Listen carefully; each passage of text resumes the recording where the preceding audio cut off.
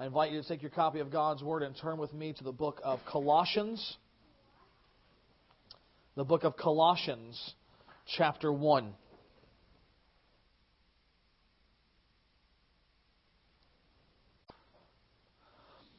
One of the common problems that missionaries face in the world is the problem of syncretism. Syncretism is the blending of Orthodox Christian beliefs with local superstitions, taboos, or other cultural beliefs that have existed for centuries.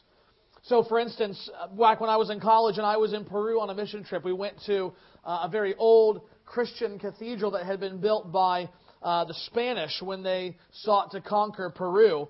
And there was a very large, lifelike, frankly, a breathtaking statue of Mary. But what was interesting was around her neck was this silver crescent moon on a chain. And I asked the tour guide, "What is that?" And she said, "Oh, that's the traditional symbol of the Incan goddess." Okay, that's syncretism. You have the story of Mary, the mother of Jesus, and in the Inca mind they have blended that with their own beliefs of life and worship and gods. Truth be told, though, this is not just a problem for missions. This is even a problem for us here. Christians will quote country music songs as godly wisdom. They will listen to friends' advice and opinions, despite the fact that those things completely and obviously contradict the plain meaning and teaching of God's Word.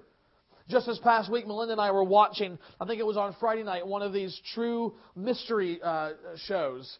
And it was interesting because the girl that was murdered, her parents professed to be Christians, appeared to be pretty devout Christians, and yet they also, in frustration with the police, appeared on a talk show to seek the advice of a psychic as to the identity of their daughter's murder. That's syncretism. And syncretism is ultimately spawned by a belief, whether explicitly stated or not, that Christ is not wholly sufficient. That He is not wholly sufficient for our lives. And that's not a new problem either. In fact, the same problem of syncretism faced the early Christians. The same problem of a lack of belief in the sufficiency of Christ faced the early Christians. And we see this specifically at the church of Colossae. There, a group of adversaries had entered into this church, causing these young believers to doubt the sufficiency of Christ. Some were doubting their salvation. Others were seeking help through angels and visions. Others were trying to enter into mysterious and secret knowledge of God beyond the plain teachings of the Bible. And frankly, all of that still happens today among God's people. And in all of it, people are failing to see the great sufficiency of Jesus Christ in both His person and work. So in Colossians 1, really throughout the entire book of Colossians, but specifically Paul begins his main argument in chapter 1 by holding up the person and work of Christ in such a way so as to show Him to be preeminent in all things, that these early Christians might see both His sovereignty and His sufficiency for every area of their life. And this morning, as we continue this series called Vintage Christianity, looking at the historic core, the fundamental beliefs that Christians have always believed, we come to our doctrine of Christ Himself. What do Christians believe? What have they always believed about the person and work of Christ? And so this morning we want to look to Colossians 1 to let Paul help us to see what these earliest Christians believed and what all true Christians through history have believed about Jesus Christ. Now, if you're looking at the note sheet, you will see that our focus is on verses 15 through 20. But in order to get kind of a larger sweep of things, I would like us to begin reading at verse 9. Paul has made his introduction. He has expressed his thankfulness for the Colossian believers. And then in verse 9 he says this. And so from the day we heard, that is, heard of their faith, we have not ceased to pray for you, asking that you may be filled with the knowledge of His will in all spiritual wisdom and understanding, so as to walk in a manner worthy of the Lord, fully pleasing to Him, bearing fruit in every good work and increasing in the knowledge of God. May you be strengthened with all power, according to His glorious might, for all endurance and patience with joy, giving thanks to the Father, who has qualified you to share in the inheritance of the saints in light. He has delivered us from the domain of darkness and transferred us to the kingdom of His beloved Son, in whom we have redemption, the forgiveness of sins. He is, that is the Son. He is the image of the invisible God, the firstborn of all creation. For by Him all things were created in heaven and on earth, visible and invisible, whether thrones or dominions or rulers or authorities. All things were created through Him and for Him. And He is before all things. And in Him all things hold together. And He is the head of the body, the church. He is the beginning, the firstborn from the dead, that in everything He might be preeminent. For in Him all the fullness of God was pleased to dwell, and through Him to reconcile to Himself all things, whether on earth or in heaven, making peace by the blood of His cross. This is the Word of God. This morning, as we look to this passage, I want us to see the answers to 3 questions. And seeking to understand who God is, I want us to answer 3 questions. What is or who is Christ in relationship to God? What is Christ's relationship to creation? And what is Christ's relationship to the church? Those are the 3 questions we're going to ask and answer from Colossians 1 this morning. First of all, Christ's relationship to God. He is the Son. He is the Son. Paul's chapter here is seamless in its move from greeting to the Colossians in the first 2 verses to his thanksgiving for them and their faith in verses 3 through 8 to the passage we read where he prays for them and tells them what he prays for them, to showing how it is he can pray these things because Christ is the one who is preeminent over all things. Very specifically in verse 13, he says that Christ is God the Father's Son. And he goes on to explain what that means for the person of Christ. And he says 2 things. First, he says this, that as God the Son, as God's Son, Christ is the image of the invisible God. He is the image of the invisible God. Now, when we think of image, we often think of picture. For example, again, on that mission trip to Peru, on our last day, we were, before we left, the missionary said, you need to see some Inca ruins before you leave. So they took us to Machu Picchu, which, if you don't know, is one of the greatest and clearest examples of Inca civilization. It's also about 9,000 feet above sea level. So it's quite the hike when you get up there. You take a bus most of the way. But it's just a beautiful sight. And mentally, I have images of what that looked like. I have images of myself and my friends mugging for pictures on the edge of a cliff, looking down at tiny cars look like ants from this vantage point of the ruins themselves.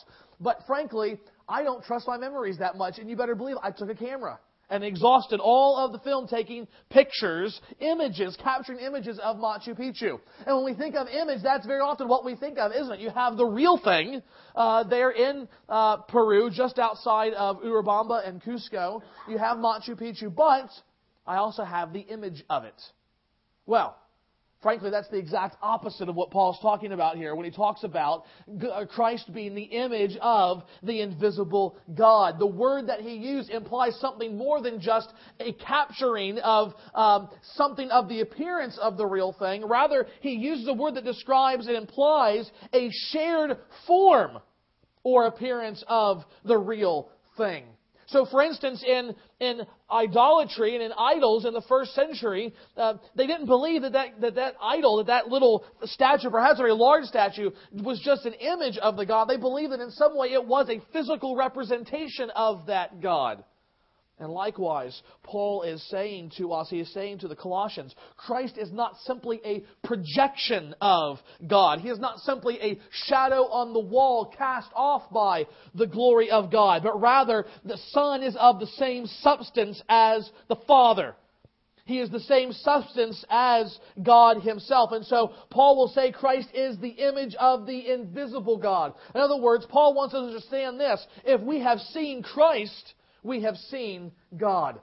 The invisible God that no one has seen has made Himself known. He has made Himself visible through God the Son, through Jesus Christ.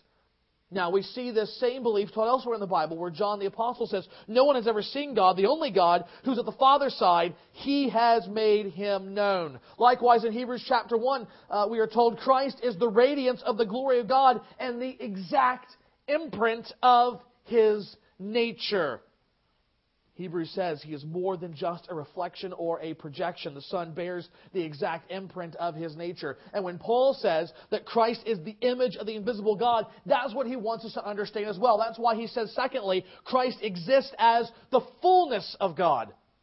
Christ is the image of the invisible God, but secondly, He exists as the fullness of God as well. Look at verse 19 where he says about Christ, in Him all the fullness of God was pleased to dwell. So what we need to understand is this: Christ is not part of God, nor is He simply a God-like being.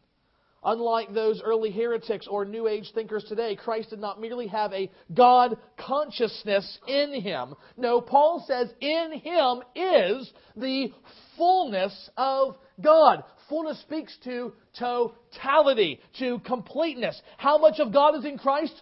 All of God is in Christ. Everything that God is, Jesus is.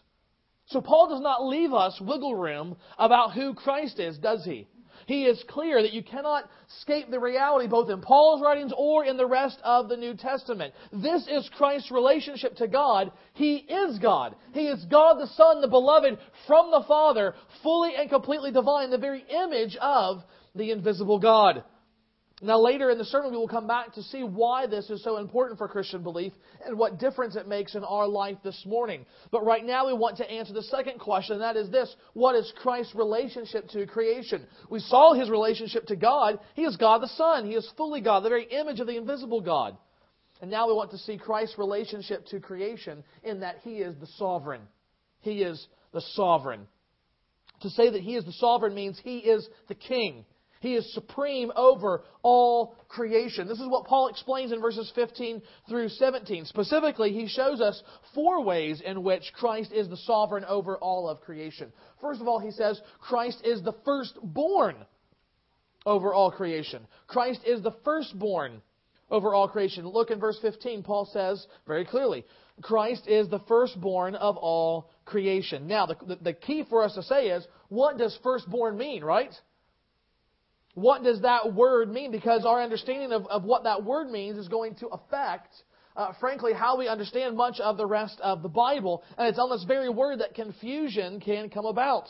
Because if you're confused about this word firstborn, that will lead to confusion about what it means that Christ has the fullness of God and that He is the image of the invisible God. In fact, this firstborn has been misunderstood by many people, thinking themselves to be Christians who are in fact cultists throughout church history. So what does Paul mean?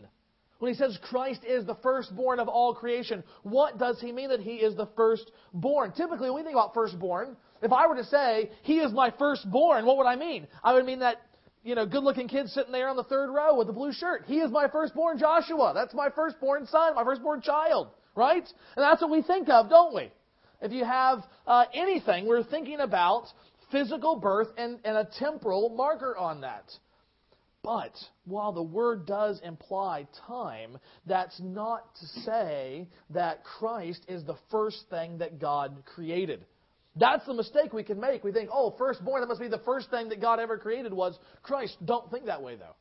Because the basis for our understanding of the Bible is not our culture. It's not our cultural understanding. Rather, it is the Bible's cultural understanding. Paul is writing in the 1st century. What does he have? He has the Old Testament, right? He has the Scriptures, the Word of God. It's that's informing his thinking. So the question is, do we see firstborn? How is it being used in the Old Testament if it is? And that's a good question. I'm glad that you asked that. So here's the answer to that question. Yes. The word firstborn does show up, and sometimes it means firstborn son or firstborn child. But there's a couple times when it doesn't mean that. In fact, a couple of very key places where firstborn means something different.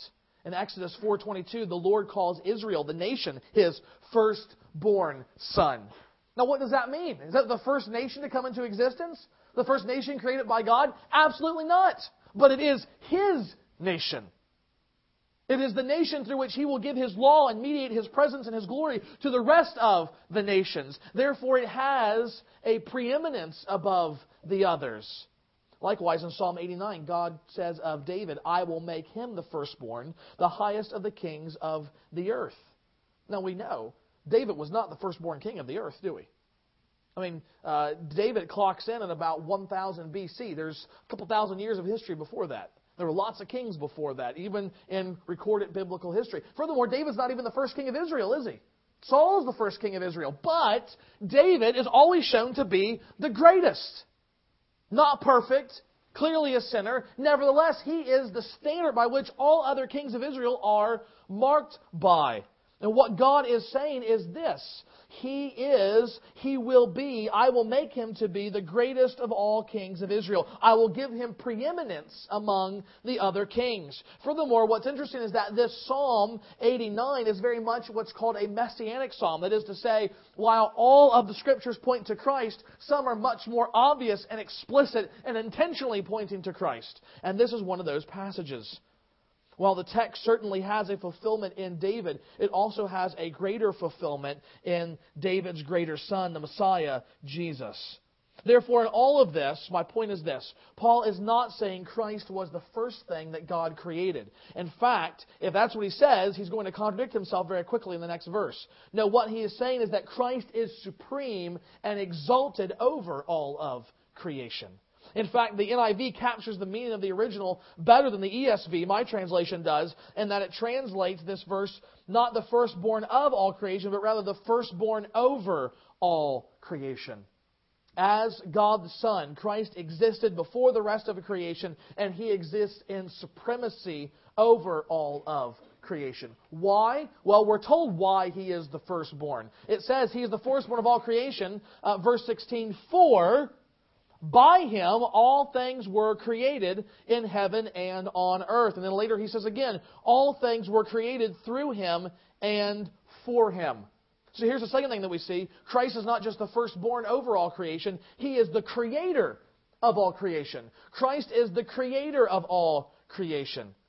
Again, Christ cannot be the firstborn, a created being through which all other things were created, because the text doesn't say God created Christ, then created everything else. Paul is clear, by Christ, all things were created through Him. Christ is not a creation, He is the creator. You can't squeeze that to say, well, everything else except for Christ. No, all means all, doesn't it? It means everything was created through Christ. And notice the supremacy of His work as Creator. In heaven and on earth, visible and invisible, whether thrones or dominions or rulers or authorities, all things were created through Him and for Him. This litany of expressions, thrones, dominions, rulers, authorities, these are all expressions of the first century that Paul is using to describe spiritual forces. That is to say, very specifically, demonic forces. And Paul shows the Colossians that all things are under the authority of their Creator. Why is he doing that? Because as a people who were largely pagan, not Jewish in their orientation, they would have worshipped demons. They would have paid tribute to keep these demonic forces at bay from affecting their life. And even now that they are a Christian, they're worshiping Christ, they still think, I have to placate the other forces. I still have to placate these other entities, these other beings, or else they're going to come and attack me. And Paul is trying to correct that error of syncretism. He is saying, look, you don't have to worry about those things because Christ is the one who created them. Since He is the firstborn of all creation now, He exists in supremacy and authority over those things. If they're going to act, it's only with His permission. You need not fear them. Now, as we even think about that, the question is, what do we fear today? Do we fear demonic forces today? Well, there's a razor's edge there, because you've got two things. You've got some people who basically more or less ignore them, assume that it's not real, it's something of a fairy tale, and they just forget it. We're not worried about that. Then there are others that frankly obsess over them. I can remember one of my older churches, there were these little things called Chick Tracts. There were these little cartoon booklets that you were supposed to give out. And frankly, the makers of that had this view of demons, that they were everywhere. They're hiding behind every bush. They're hiding under, there's even one comic where they're hiding under the chairs in the church. And as the preacher is trying to share the gospel, they're pinching the baby's toe to get it to cry. I thought it's a bit much, in my opinion, okay?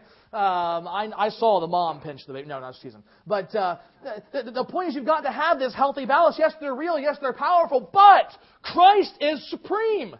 He is their creator. Though created good, they have fallen and rebelled, they are still His creation under His authority. And it's not just demonic forces, it's everything. It's your job, it's your well-being or your sickness. All of these things, Paul says, whether invisible or visible, all of these things have been created by Christ. And as the Creator, He has authority over these things. But more than just the Creator, we're also told that Christ is the sustainer of all creation. Paul says Christ is before all things, and in Him all things hold together. He says here what Hebrews will later say in chapter 1, verse 3, Christ upholds the universe by the word of His power. Christ created the world, but He didn't just leave it to go on its own. He didn't just say, okay, things look pretty good, let's see what happens. No, Christ is now actively sustaining the universe. One of the paintings that you can see that came out of the medieval church is this picture of Christ up in the clouds with everything in heaven and earth below. And to every little thing there is a tiny golden strand that has been painted in, going from Christ to that thing. Now, what is the painter trying to convey? He's trying to convey the sense of this verse. What Paul would preach in Acts 17 when he would say, it is in God, in Christ, that we live and move and have our being. He is the one that sustains all of creation. So every burning star in every galaxy, every newborn baby at the cellular level being knit together in its mother's womb, days, weeks after it comes together as a fertilized egg, every bee pollinating flowers in the yard, every cell of hair growing or lacking growth, like me, on your body. Christ is sustaining all of these things throughout creation, moving them according to His desired will. And this brings us to the last thing. Christ, we saw, has been the firstborn of creation. He is the creator of creation. He's the sustainer of creation. But then He is also the goal of all creation. Christ is the goal. This is perhaps the hardest thing for us to get our minds around. We instinctively know there must be a creator. We know that just by looking at nature, even if we want to deny it. And the Bible tells us that creator is God in Christ. If He is the creator, it's no surprise that He is also the creation's sustainer and that He's exalted above all things. But notice what Paul says at the end of verse 16. All things were created through Him and for Him. Think about that for a minute. All things were created for Christ. That means if all things were created for Christ, then nothing in this universe, nothing exists for its own sake. Just think about that for a minute. You think about a God who clearly has a sense of beauty, having created, well, my wife for one, but that being aside, you think about some roses or some things that just naturally grow in nature that you just think, it's beautiful. We marvel at that. But that wasn't just created for its own sake. It wasn't just created to show us something of beauty. We're told all things were created for Christ. I think at the very least what that means is that all things are created in such a way that Christ would be glorified in them. The point of the universe is to magnify God the Son, the one who created it. So do you want to know, frankly, purpose in your life? What direction should I go? What should I be thinking about? What motto should hang over my existence and all that I do? It's this: for Christ. That is your purpose in life. To live, to move, to have your being, to think, to love, to feel, and to hate, all for Christ. Pastor Ken Hughes tells the story of a South American company several years ago that bought a brand new printing press machine. And they bought it from a U.S. company that was supposed to be the gold standard in making these machines. And when the press arrived, all of the best engineers at this company began to try and assemble this thing and get it working. And they got it together, but it wouldn't work right. And they were frustrated. They had all their best people looking on it. And finally, they cabled back to the United States company and said, "Can you give us some assistance here? Can you just send somebody down here to look at this thing? Send us your best guy you've got. We'll pay for his airfare and everything. Just get this guy down here so we can look at this thing." Well, the U.S. company cabled and said, we're sending our best man down. And when they got there, he was young. Very young, much more young than all the rest of these engineers. And they thought, what did they do to us? What kind of person have they sent us here? This guy can't have any experience in this kind of thing. We wanted their best man. They've sent us their youngest man. So they, quite angrily, cabled back immediately from the airport and said, your man is too young. We want a more experienced person. Soon the reply came back from the U.S. company, quote, he made the machine. He can fix it.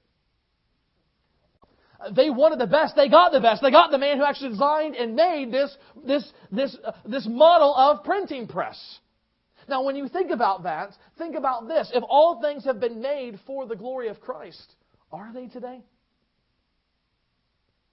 In some sense, no. I mean, just back to that show that we watched on that murder mystery. Here's a man who, for no good reason, not for the glory of Christ, snuffs out the life of another human person, a 17-year-old girl.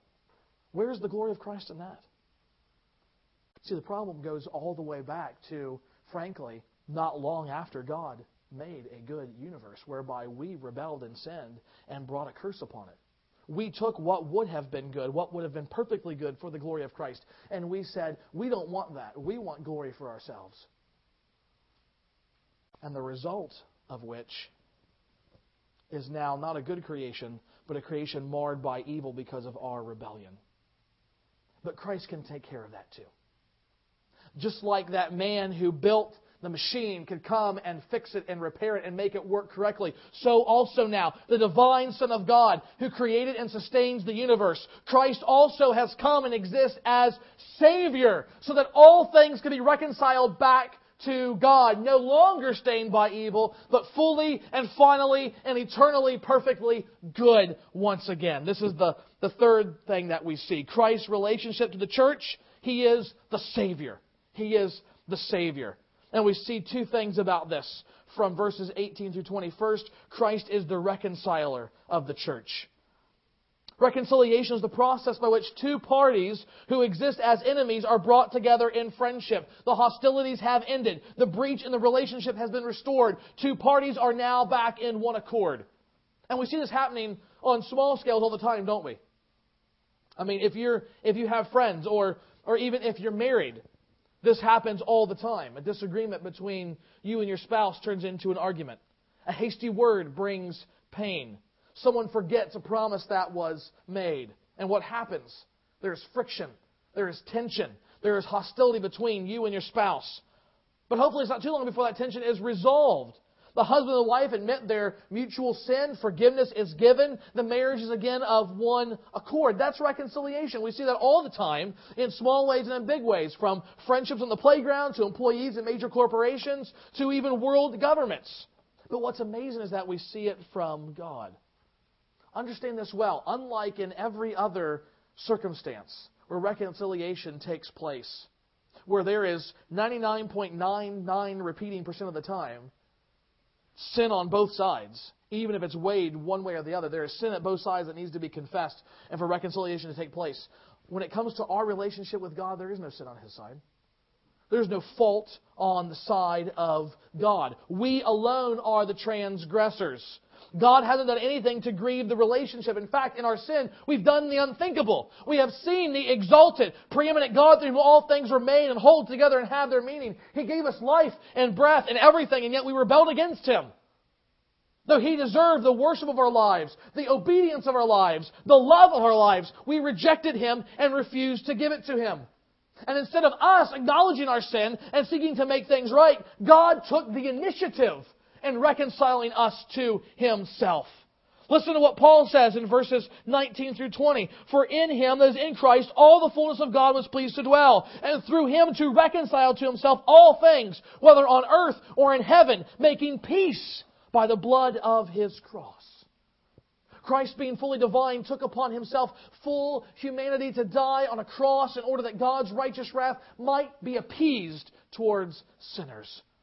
Paul explains this further just above our passage in verses 13 through 14, where he says, God has delivered us from the domain of darkness and transferred us to the kingdom of His beloved Son, in whom we have redemption, the forgiveness of sins.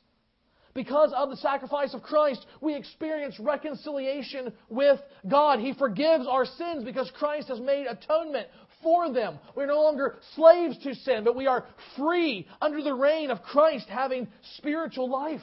And all of this is part of His larger work of bringing reconciliation, not just to sinful people, but to the entire sin-cursed creation. Christ died to reconcile all things to God, but He didn't stay dead. Paul says, just as He is the firstborn over all creation, He is also the firstborn from the dead. That is to say, He is preeminent because He is the first to experience the resurrection of the new heaven and the new earth. All who turn to Christ in faith to receive His work on the cross, to trust that He is Savior and Lord, they too one day will experience resurrection from the dead, with bodies unstained by sin, incorruptible, fit to live forever in the new heaven and the new earth. Christ was the first to go through that, paving the way for us. Therefore, as that resurrected Lord then, as Savior, He is also worthy of being the head of the church. This is the last thing that we see. As the Savior of the church, Christ is also the head of the church. Paul says straight out, doesn't he? He is the head of the body, the church. And unlike other places where Paul talks about mutual dependence of the body of Christ for one another, here the essential preeminence is in view. Think about it just for a minute. When we play sports, when we drive cars, when we do dangerous things, what is the most important thing that we seek to protect? The head, right? You know, when I was young, I ran around all over the place on a bicycle, got scraped up, bruised up, fell off, thrown off, and now, all without a helmet. And now it's like elbow pads, knee pads, back pads, nose pads, helmet pads, whatever, It's like we're all padded up. And part of that's good, right? Because what happens if we get a head injury? The body don't work right. We lose the ability to speak properly. We lose the ability to control our bodies or our bodily functions in a way that we are designed for. The head is important. Likewise, Paul says Christ is the head of His church. Christ is the head. He gives spiritual life to His people. More than that, He provides leadership to His people. Paul says in chapter 2, it's holding fast to the head, that is Christ, from whom the whole body is nourished and knit together through its joints and ligaments, grows with a growth that is from God. Christ is essential to the growth and the well-being of His people, the church, giving us spiritual life and also providing leadership. Again, the head provides control, doesn't it? When I have an itch, frankly, it's not even a conscious thought. It happens and I scratch, right? Does the hand ever say to the head, no, I'm not going to scratch the nose. Let the other hand do it. I don't want to put the right foot in front of the left. Let's hop on the left foot for a while. I'm getting tired. It doesn't do that, does it? The brain, the head says, move. And the body says, yes, and it does it. Almost instantaneously. And likewise with Christ, you need to understand, He is the leader of this church. Pastor Richard and Pastor Joe and I all try to be good leaders, but we're just temps. This is not our church. It's Christ's. And you understand that we are only good leaders insofar as we are directing you to Christ, to greater faith in Him, to greater love for Him, and to greater obedience to Him. Because He is the head of His body, the church. In 1893, Chicago hosted the World Columbian Exposition. It was an amazing event that brought 21 million people to the city from all over the world, even before the popularization of the automobile. So trains and planes and all these things. And they were there to basically show off exhibitions from around the world. And one of them was called the World Parliament of Religions. It was supposed to be the best from all of the world's religions coming together to discuss religion, to offer correction and critique and encouragement of one another's beliefs, and ultimately, possibly even to come up with one new world religion. Well, there was an evangelist named D.L. Moody in Chicago, and he saw all this as a great opportunity for evangelism, for telling people of the one true God, Jesus Christ. And so he gathered together preachers and established them all over the city, some of them in theaters, some of them in churches, some of them in a giant circus tent. And he said, preach Christ. And people said, shouldn't we denounce this world parliament of religion? Shouldn't we preach against it? And Moody's response was basically, we could do that. It's not right. You know it's not right. I know it's not right. But instead, I want to preach in such a way that I'm going to make Christ so attractive that men will turn to Him away from that. Friends and loved ones, this morning, I hope that as Paul has exalted Christ before you this morning, as he has shown Him to be the very Son of God, as He has shown Him to be the very Creator of all things, the Savior of His people, I hope that you will see His preeminence, His supremacy over all things, and that will encourage you to turn away from trusting in anything else other than Him, to turn away from worshiping and loving anything else other than Him. Because at the end of the day, we need Christ. We cannot overcome sin and go to God by ourselves. We need Christ. We cannot have spiritual life through our own good deeds. We need Christ. We cannot have hope in this life apart from Christ. For all things are for Him. We need Christ. And so whether it is for the first time ever in your life, or perhaps it is for the 5th time this hour, this morning we need to turn in faith towards Christ, trusting Him. Trusting Him to be our great head, our Savior, the one who's reconciled us, and the one who will lead us in a path of life that will not only be good for us, but will be in keeping with the purpose for which we have been created, His own glory. Believing in Him, we will find the strength that we need to live in the way that He calls us to live. So this morning I encourage you, look to Christ as Creator, Savior, Sustainer, Leader of your life. Find peace with God through Him, and find strength and encouragement and direction to live in a way that honors the one who died for you. Let's pray. Father, we are thankful for Christ, and we pray, God, this morning, that having seen your teaching from your word, that we will be able to truly live for Him in all that we do. Father, for those that do not know Christ, we pray, God, that you will open their eyes, give them spiritual understanding of the gospel that they might come to faith in Him. For the rest of us, God, help us to continue to live not in our own strength, but by faith in the one who has been strong for us, Jesus Christ. It's in His name that we pray. Amen.